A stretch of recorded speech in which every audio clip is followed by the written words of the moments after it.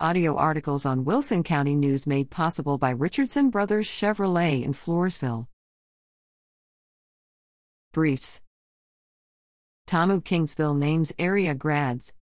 Congratulations to 3 area students who graduated from Texas A&M University Kingsville on December 10th in Javelina Stadium in Kingsville.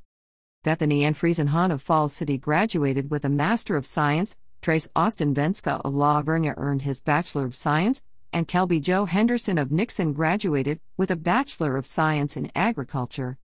Faruqi named to Dean's List.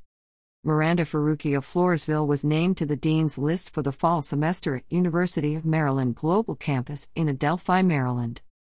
To be eligible for the honor, a student must complete at least 6 credits during the term, earn a grade point average of at least 3.5 for the term, and maintain a cumulative grade point average of 3.5.